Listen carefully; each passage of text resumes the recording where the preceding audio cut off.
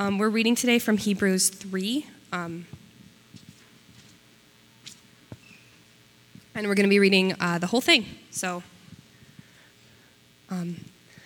therefore, holy brothers, you who share in a heavenly calling, consider Jesus, the apostle and high priest of our confession, who was faithful to him who appointed him, just as Moses also was faithful in all of God's house. For Jesus has been counted worthy of more glory than Moses, as much more glory as the builder of a house has more honor than the house itself. For every house is built by someone, but the builder of all things is God. Now Moses was faithful in all God's house as a servant, to testify to the things that were to be spoken later. But Christ is faithful over God's house as a son. And we are his house, if indeed we hold fast to our confidence and our boasting in our hope. Therefore, as the Holy Spirit says, today, if you hear his voice, do not harden your hearts as in the rebellion, on the day of testing in the wilderness, where your fathers put me to the test and saw my works for 40 years. Therefore, I was provoked with that generation and said, they always go astray in their heart. They have not known my ways. As I swore in my wrath, they shall not enter my rest. Take care, brothers, lest there be in any of you an evil, unbelieving heart, leading you to fall away from the living God. But exhort one another every day, as long as it is called today, that none of you may be hardened by this deceitfulness of sin. For we have come to share in Christ, if indeed we hold our original confidence firm to the end, as it is said, today, if you hear his voice, do not harden your hearts as in the rebellion. For who were those who heard and yet rebelled? Was it not those who left Egypt led by Moses? And with whom was he provoked for 40 years? Was it not those who sinned, whose bodies fell in the wilderness? And to whom did he swear that they would not enter rest, but to those who were disobedient? So we see that they were unable to enter because of unbelief. This is the word of the Lord. Praise be to God. Well, thank you, Lindsay. We are, I laugh every time in some ways because reading the scriptures can be a difficult thing, particularly when you're studying what I would argue is one of the most challenging books to read in the New Testament to understand. And so thank you, Lindsay, for reading that to us today. Many of us are probably listening going, what in the world is happening here? And so that's why I love the opportunity that I have to explain to us, help us understand a little bit of what's going on here in Hebrews 3, which is amazing because we have now had 2 weeks already. Today will be our third week in Hebrews. And so I just encourage you to buckle up because we're going to have a lot of fun as we've been having over the last couple of weeks. Well, I want to do a little bit of a challenge to you upon introduction today, and that is to begin to think about the way that you live your life. Now, some of you would say, okay, I fashion my life after this person, and others of you would say, no, I fashion my life after this person. But the challenge of all of us is, why do you live the way that you do? And to answer that question, you might say, well, I live the way that I do based upon the things that I believe, right? So if I believe something, I'm going to live a certain way. It's why many of us, if I were to ask you the question, how do you tell what somebody believes? You'd say, well, you could know that through what they say, or more so by watching how they live, right? And many of us understand this and know this, that the best way to understand likely what somebody believes is to watch how they actually live. Now, the problem with that is that many of us, if we're honest with ourselves, live in ways that we would say are not in line with what we believe. Now, some of you would be like, well, hold on there. What do you mean? Well, so some of us might say we care a lot about the environment, right? Which is a wonderful thing to believe in, that care for the environment is important. Okay, so we ask the question, what are you doing in your life that cares for the environment? Right? Some of us might say, if we're to get a little bit spiritual, I believe that prayer is important. Excellent. How often are you spending time both praying alone or with other people? Some of us might even say, I believe church and being part of a church family is important. Okay. How much of your week are you with your church family? Some of us might say, for me, what really, really matters is treating people, humanity, across the scale, across the globe, fairly. Right? I believe that people being treated fairly is really, really important. Now, I think we would all say, yeah, I think everyone would get in line on that way, hopefully. But then we ask the question, in which ways are you living that shows the world that you care about the equal and fair treatment of every individual? And one thing that we could do is to go and look at the consumer goods that we take in. Where are these things made? And what you realize is as you begin, as what I'm doing here, and some of you are like, leave me alone, I don't want to focus on that. But what you begin to realize is that many of us are walking contradictions, that many of us are hypocrites, that many of us claim certain things, yet when it comes down to actually how we live our lives, it's out of line with what we say that we believe. Now, a year and a half ago, I also found out about this other fascinating concept, and it's called moral licensing. And I was listening to a Malcolm Gladwell podcast in which he said human beings, they will give themselves freedom to do things that they would otherwise not agree with because they've morally licensed themselves to do something. So let me explain to you. And he was using the concept of racism as he was thinking about the United States. And he was thinking along the lines of, if somebody were to say, I am not racist, they might say, I'm not racist because for them, morally, they voted for Barack Obama. And so they would say, I'm not racist because I voted for Barack Obama. Yet there might be aspects of systemic racism in their life or thinking negative things about people of a different color. And when he was expressing this from the perspective of a political environment, I was like, that is what happens in the Christian life too, right?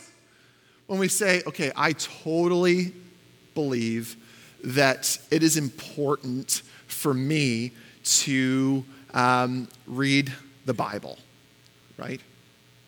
So I'm going to read the Bible on Mondays. And so you read the scriptures on Mondays, but you don't read it the rest of the week, but you say, I believe that reading the Bible is important. Or you say, I believe that men and women should be treated fairly.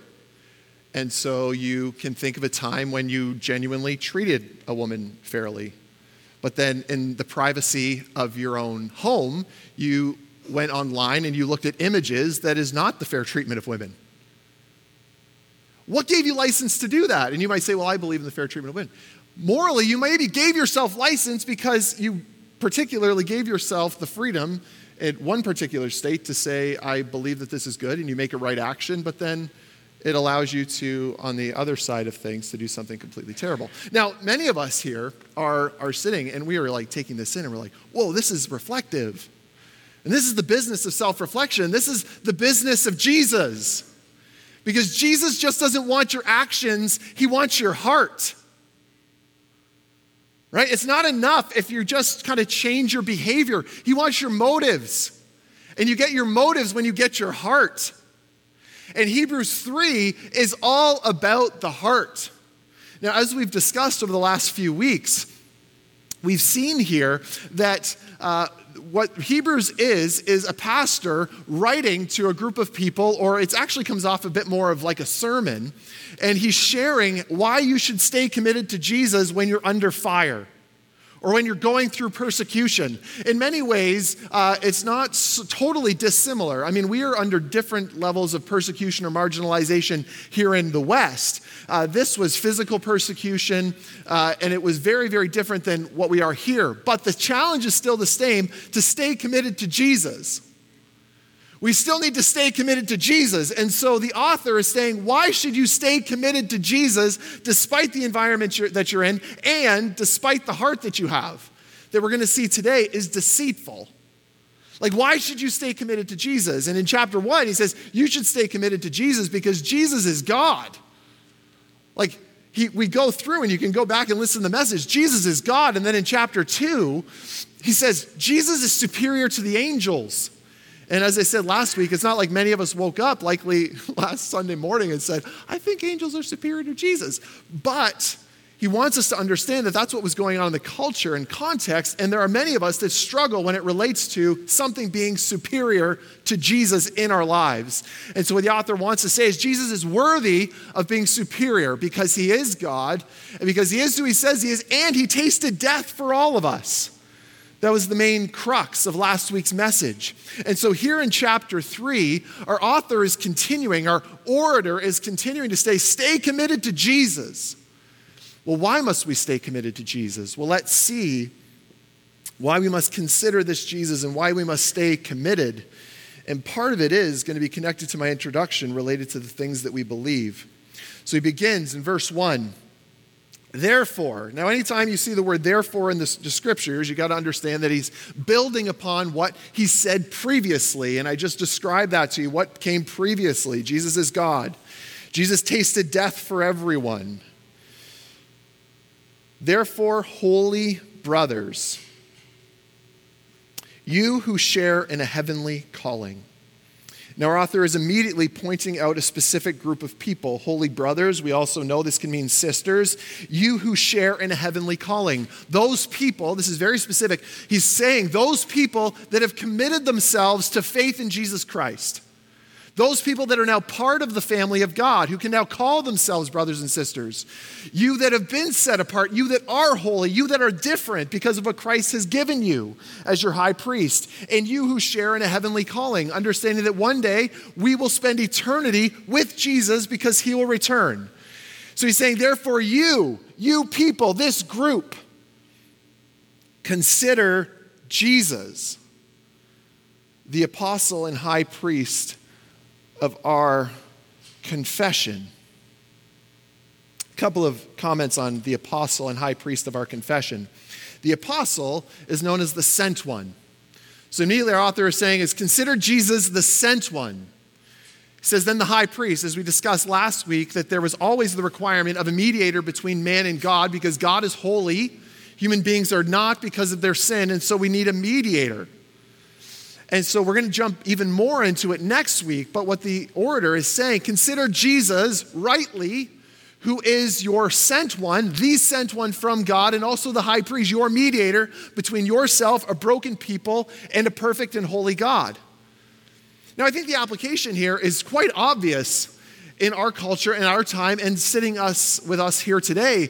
It's to consider Jesus as it relates to what you believe. Have you considered Jesus? Do you believe Jesus is worth considering? Do you believe Jesus is worth meditating on? Do you believe that the person of Jesus is worth having a discussion about? Do you believe that Jesus is worth your time, energy, and focus? Do you believe that Jesus is worth going up against your hypocrisy, challenging it, and leading you into a new direction? Do you believe that Jesus does in fact set forward for us the best example of what it means to be human? Do you consider that Jesus is the best example, if you are a man, of what it truly means to be a man? Do you consider Jesus? So immediately, verse 1, consider Jesus, the apostle and high priest. So what must we do if we're going to have our beliefs changed? Consider Jesus. We exist to make Jesus known. If you're a follower of Jesus, we want the world to know Jesus. We want the world to consider Jesus. Now, you might be sitting here and you're not a follower of Jesus and you're skeptical towards Christianity. And you might be skeptical because of Christians. Hear me. Consider Jesus. Do not consider Christians. Do not let the baby go out with the bathwater. Because one day you will still stand before a holy, perfect God who will ask you, did you consider Jesus? So we must consider Jesus. This past week, I took in a conversation that Sam Harris, a well-known atheist philosopher, was having with a guy by the name of Ben Shapiro and another guy by the name of Eric Weinstein. And Sam Harris's worldview is that of a secularist, particularly related to reason. His belief is that if only we were to have more reason and use more reason in our world, we would be fine. Ben Shapiro is an Orthodox Jewish person who believes in a theistic version of God, Yahweh, in the Old Testament. Eric wasn't really giving his indication, although with the last name Weinstein, you have to imagine he has a background of a Jewish connection. And what was amazing of all of these three people as they were having this conversation was that none of them were considering Jesus. And what we understand in the Christian faith, the Protestant Christian view, the evangelical Christian view, is that Jesus is God coming to earth to help us understand who God is. So in order for us to have helpful conversation with one another from a Christian perspective, is we have to consider Jesus. We have to look at who the person of Jesus is. And if Jesus is who he says he is, he's worth considering. So consider Jesus. Wonderful thing to do. Verse 2. Who, that is Jesus, was faithful to him, his Father God, who appointed him, Jesus the Son, just as Moses also was faithful in all God's house. For Jesus has been counted worthy of more glory than Moses, as much more glory as the builder of the house has more honor than the house itself. For every house is built by someone, but the builder of all things is God. Now, in these verses, we're now being introduced to another character, and it's the character of Moses. Now, in the first two chapters, the context of the situation was people were believing that angels were superior to Jesus. In this verse, we're being introduced to the fact that people felt Moses was superior to Jesus. And he's already made a connection in that Moses was seen as the sent one. Moses was the first priest. And so what we have here is the people being introduced to the fact that Jesus is greater than Moses. Now, we see this all in a bit of some understanding when we look at the Pharisees, right? Now, you might be like, what do you mean the Pharisees? Well, the Pharisees believed that Moses was greater than Jesus, right? Because they trusted in the Mosaic law, in the Torah. And they had issue with Jesus because he was calling into question Moses. So here in the text, our orator, our pastor, who's giving this sermon to us, is saying, Jesus is greater than Moses. It's not that Moses is bad, it's just Jesus is greater than him. It's not that the Torah, the Old Testament, is bad. No, it's good. It points to Jesus. This is really helpful. This is important for us to understand. And one of the first images that he provides is the house. He's saying, so Moses is the house. But who's Jesus? Jesus is the builder of the house. So who's greater than the house itself? The builder of the house. So it's okay to focus on the house, but don't take your focus completely, solely on the house. Put your focus on the builder of the house, that is Jesus. Verse 5, now Moses was faithful in all God's house as a servant. Really important word, servant, to testify to the things that were spoken later. But Christ is faithful over God's house as a son. So, who is Moses? Moses is the servant. In this instance, this is actually the Greek word, and I don't anticipate you know this, but I just want you to know because it's a helpful detail.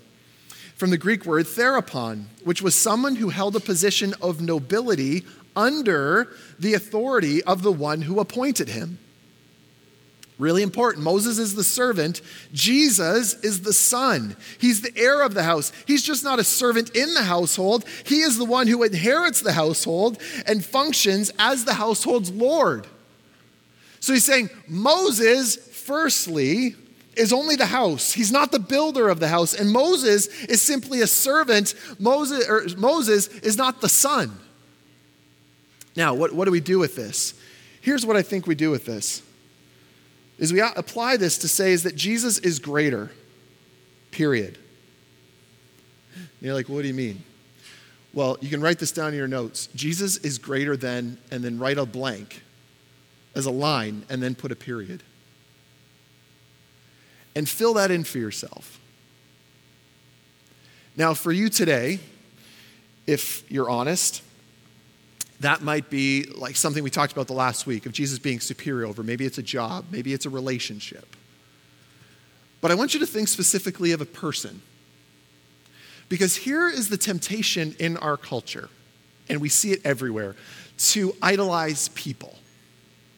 To celebrate, where does celebrity come from? The word celebrate people.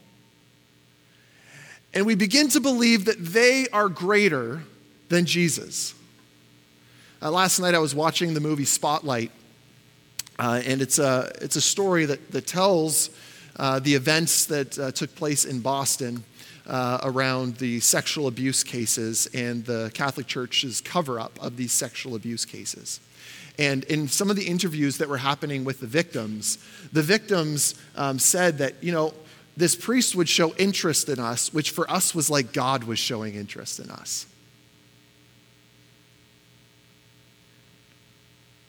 How and in which way and who have you elevated so they have more say in your life than God does? Than Jesus does?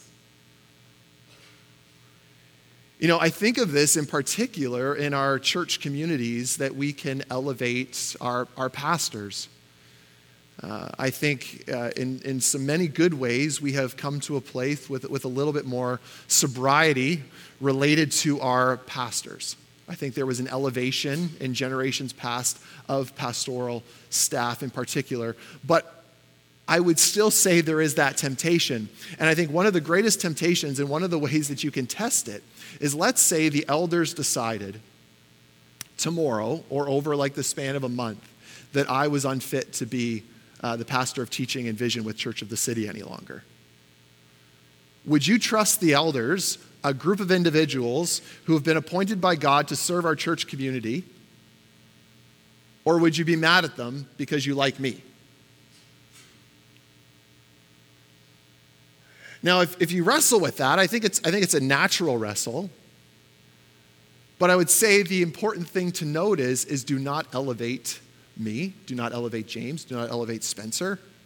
Do not elevate a pastor that maybe you listen to their podcast regularly. Like, if I'm honest, I listen to everything Tim Keller says. But there's a problem there. As bright as he is, there's a problem there. I remember hearing somebody say that if you ever are following somebody, or if you ever want to model your life after somebody, if you've been unable to recognize any broken trait or fallen reality about their life, you've idolized them. If you can never identify something that's wrong with them, and not like a pointing finger sort of way, like, haha, look at you and that. But if you don't recognize the temptation of humanity within a human being, you're treating them greater than Jesus. And so right out of the gate, we must consider Jesus. And why we must consider Jesus is because if we stop considering Jesus, we'll let other things that we consider take the place of Jesus. So consider Jesus. Connected to this, don't ever believe that your pastoral staff's kids should be the best behaved kids in a church community. Amen. I grew up, my dad entered into pastoral work when I was in high school. And who became the kids that everybody called to go and do their yard work? Us. And I could never say no. Because I had to be the good guy under my dad. We as your pastoral staff are servants in the house alongside of you. We are not the sons or heirs.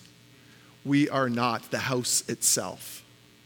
We are not the builders of the house. Christ builds his church. We do not. So please leave our kids alone. 6b. And we are his house. Fascinating. Who's the household of God? We are. No building. We are his house. So what does this also mean? We need to interact and relate to one another as if we're a household. Brothers and sisters, doing life together. The people of God, the church.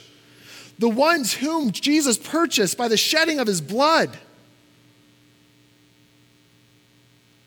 It's beautiful. And we are his house. If indeed we hold fast our confidence and our boasting in our hope. Now, the second part of this verse speaks to what has become a theological term of the perseverance of the saints. What do you mean if one holds to their confidence and their boasting? What does it mean? Like, can you lose your salvation? That's another particular verse here.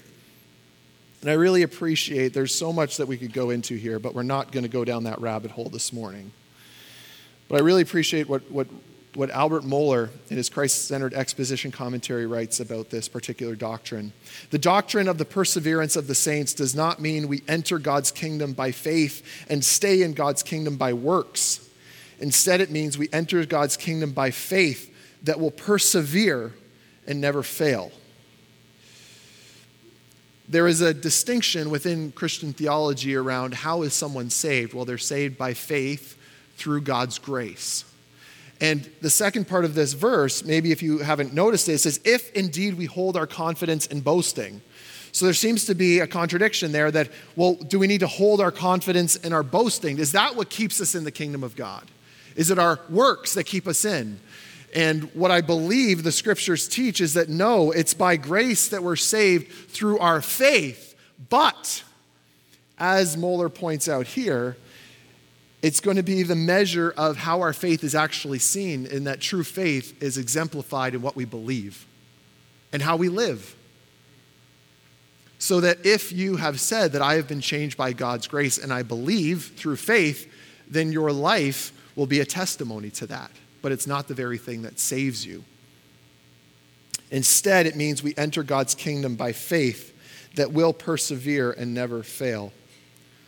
Let's continue, verse 7. Therefore, as the Holy Spirit says, now this is really interesting, small detail, love to point it out though, is that what our author is going to do here is he's going to quote Psalm 95, but he's very clear about who these words came from. Not just simply a human being. These words came from the Holy Spirit, which is another part of Christian theology, that the Holy Scripture is an inspired word of God. Therefore, as the Holy Spirit says, today, if you hear his voice, do not harden your hearts as in the rebellion on the day of testing in the wilderness, where your fathers put me to the test and saw my works for 40 years. Therefore, I was provoked with that generation and said, they always go astray in their heart. They have not known my ways. As I swore in my wrath, they shall not enter my rest.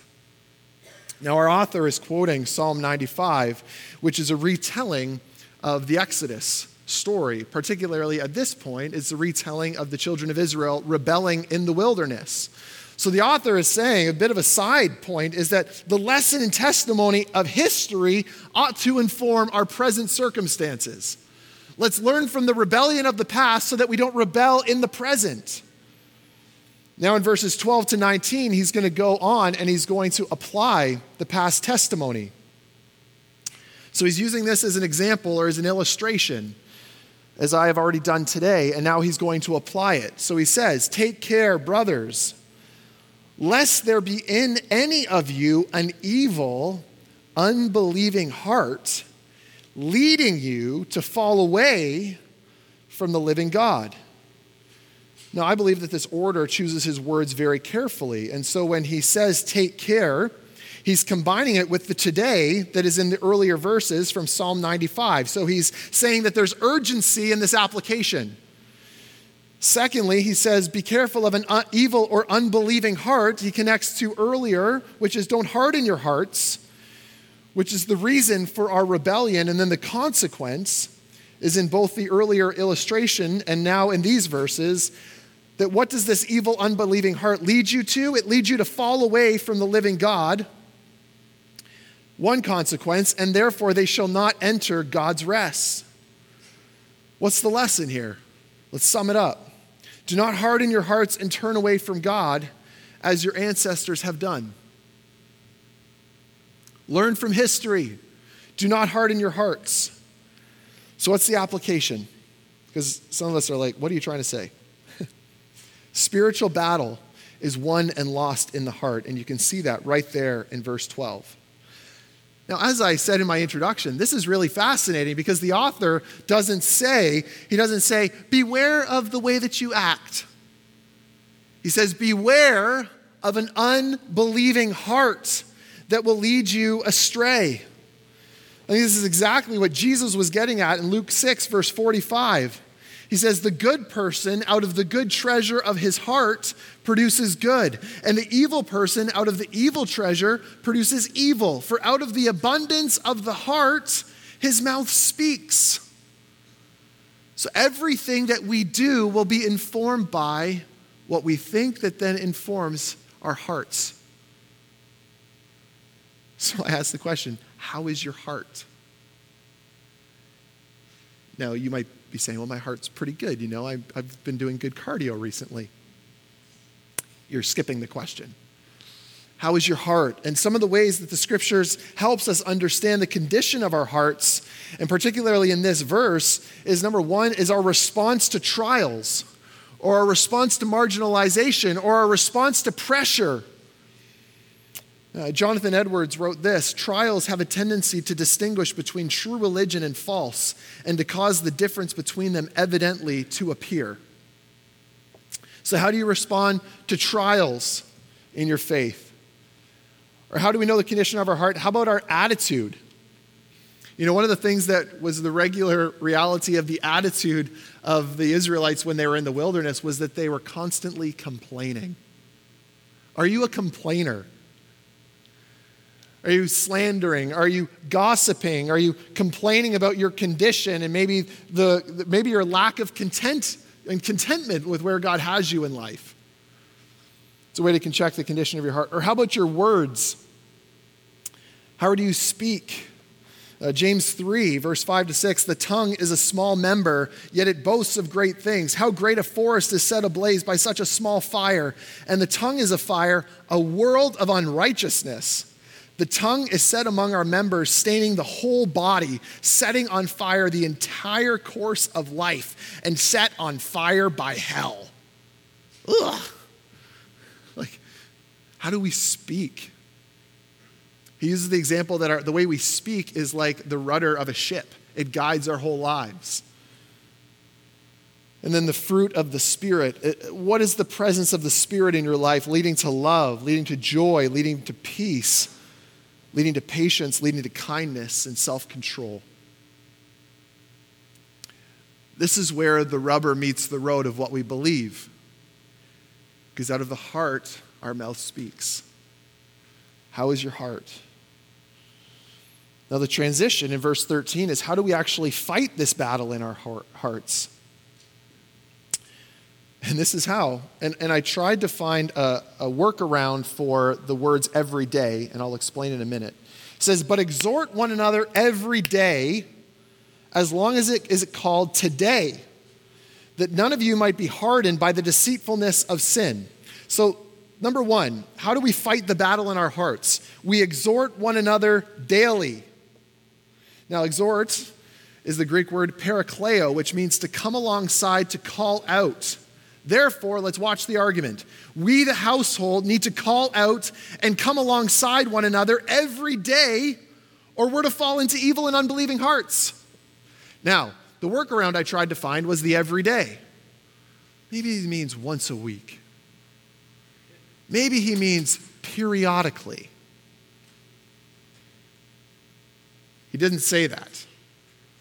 He said, exhort, call one and out every single day. This is one of the great joys of living in a family. And if you're a married person, hopefully your spouse is doing that in your life. If you're a single person, hopefully you've found people in your life that can call you out daily. Maybe you should move in with another group of people and ask them to call you out, or involve yourself in the life of others so that they can call you out. We do that in the context of missional communities here, but even missional communities, even if your missional community feels like it's running on all cylinders, and that we have our family aspect of that we have dinner once a week together, or our DNA aspect, and that we're disciple aspect, and that we're meeting once a week as well for Bible study. It still doesn't meet the exhort one another daily, call one another out daily, come alongside each other daily. Now you might say, now that sounds a little bit intense. Why would I need this daily? And he answers the question, that none of you might be hardened by the deceitfulness of sin.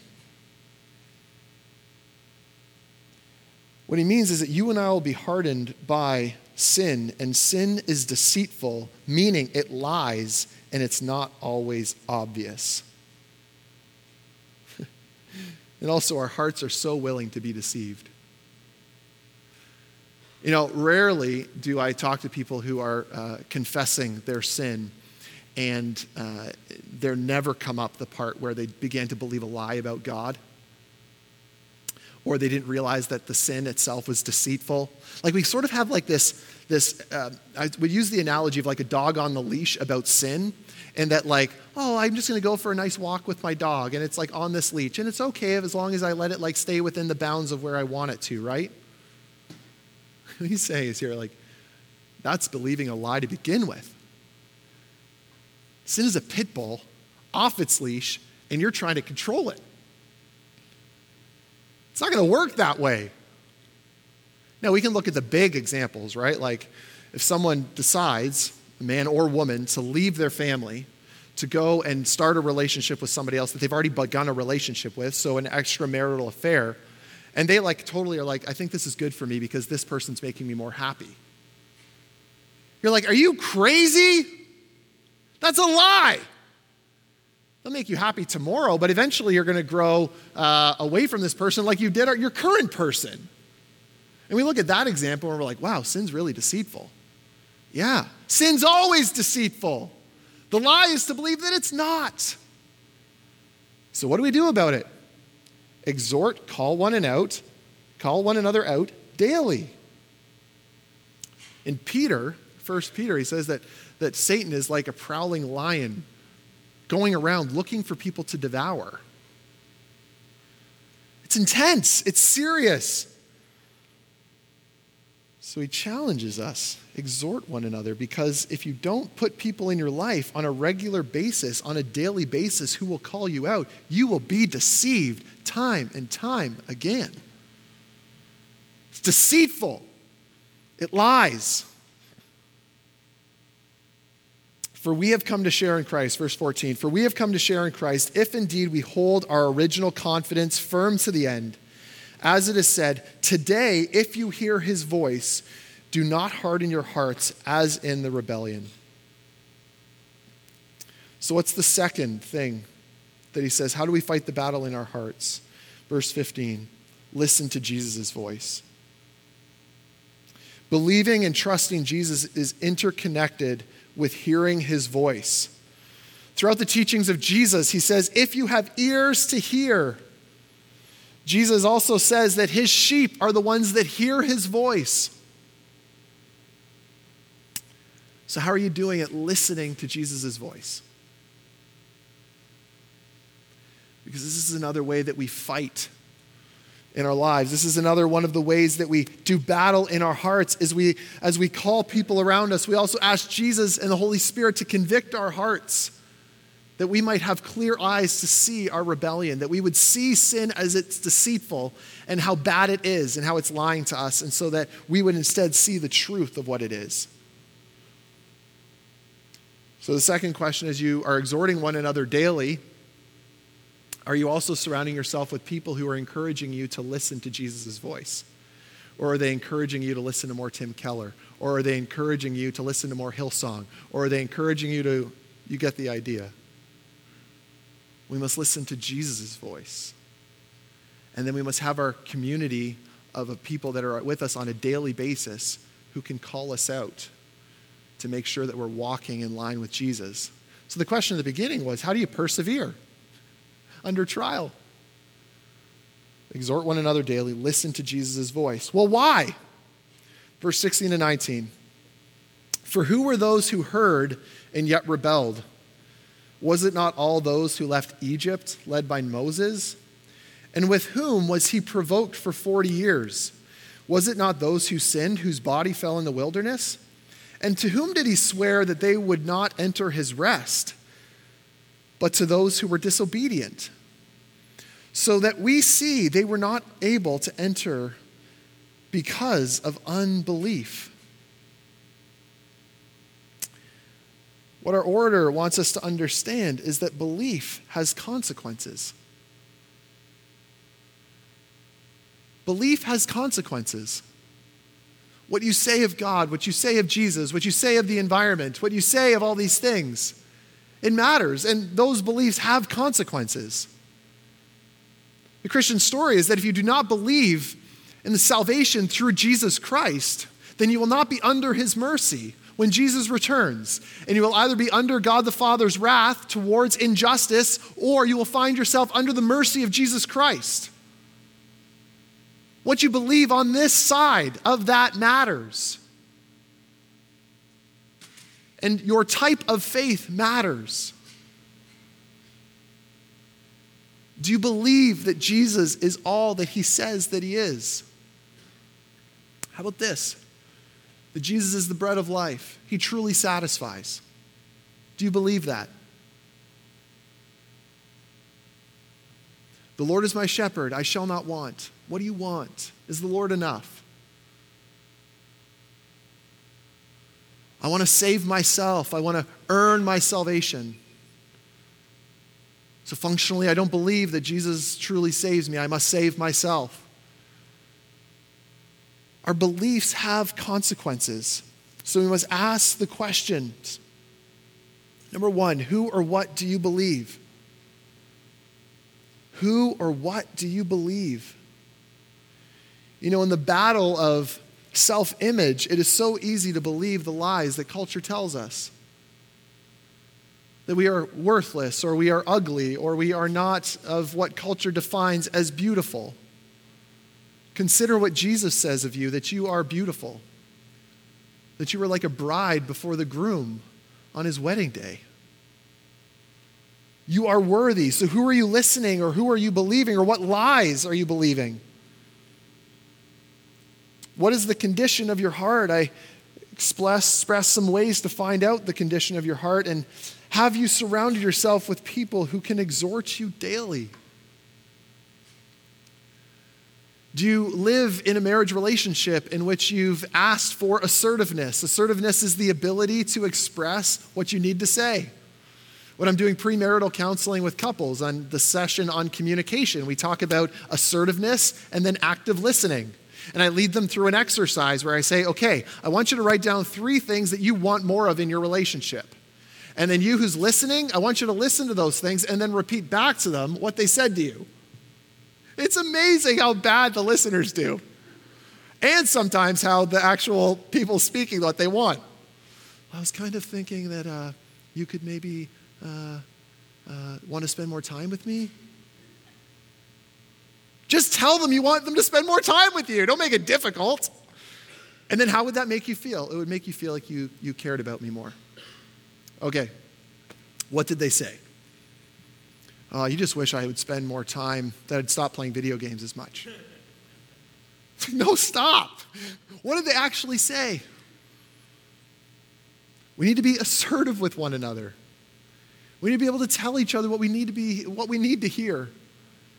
And we need to be people that have hearts that are listening to Jesus and that are humble in the receiving.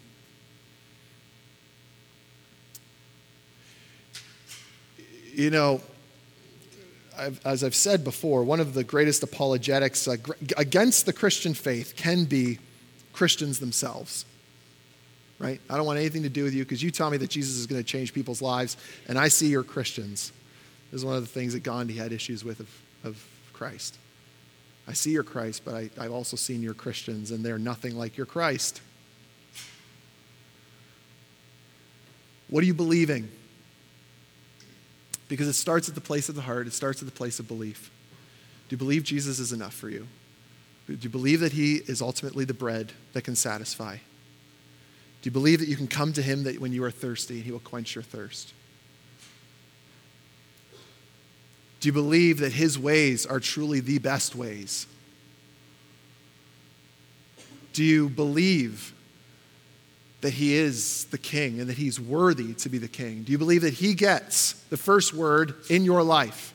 Or is there something else that takes the first word in your life? Who or and what are you believing? My prayer is that we would be a people that submits to Jesus and that submits our beliefs at the foot of Jesus and at the cross. And say, change my beliefs so that my way that I live might be changed as well. So if you've never responded to Jesus, if you've never trusted the gospel, I would invite you to respond to the good news of Jesus, that God is redeeming and restoring humanity, and he's doing that through Jesus Christ. And he wants to redeem and restore your life through Jesus. That when Jesus died on the cross, he took every one of your sins, every one of your hypocritical things, your walking contradiction, and he nailed it to the cross. so that you would have new life. You will never do enough to get yourself out of your hypocritical situation. And this is the point of it. Your heart needs to be changed. You need a new heart. And that happens when we receive Jesus' life in our place that we can live forever. So respond, consider, believe Jesus. I would invite you this morning that if you want to respond as we turn to sing, that you would come to the front. People that are now marked, our prayer people are now marked. They have white lanyards. They would love to pray with you. I'm sure there's others in the front row that will pray with you as well, but the ones with the lanyards are the particular ones that will pray with you. And they won't be surprised when you ask. But let's respond. Who or what are you believing? Where do you need to submit? Confess that to the Lord. He knows it all anyways. And allow his love and allow his voice to speak clearly to your mind and to your heart today as he changes it forever. Let's pray. Heavenly Father, I thank you so much for Hebrews 3. I thank you so much for Hebrews 1 and 2, which sets up 3. And God, I pray if there's any of us in this room today that are not considering Jesus, that we would stop in this moment, that we would consider Jesus, and that you, Holy Spirit, would change our lives, that you would change our hearts, that we would truly see you as the apostle, the sent one, as the high priest who mediates between ourselves and a perfect and holy God, makes a way for us to be in your presence. I pray that we would examine our hearts, that we would take a good hard look at the condition of our hearts, and that we would ask you to change them. God, if we leave today and sort of muster up some courage to say, I'm going to do better, then we haven't heard the gospel. God, that you have been better, that you are greater. You're greater than anyone that we look up to, but you're certainly greater than ourselves, than us as well. So Jesus, be greater, and may we worship you for being great in your greatness, and may we submit ourselves to you in everything. God, we love you. I pray that we would come around each other, that we would exhort each other every day, Lord, so that we might not walk into this deceitfulness that is sin. We pray these things in your name. Amen.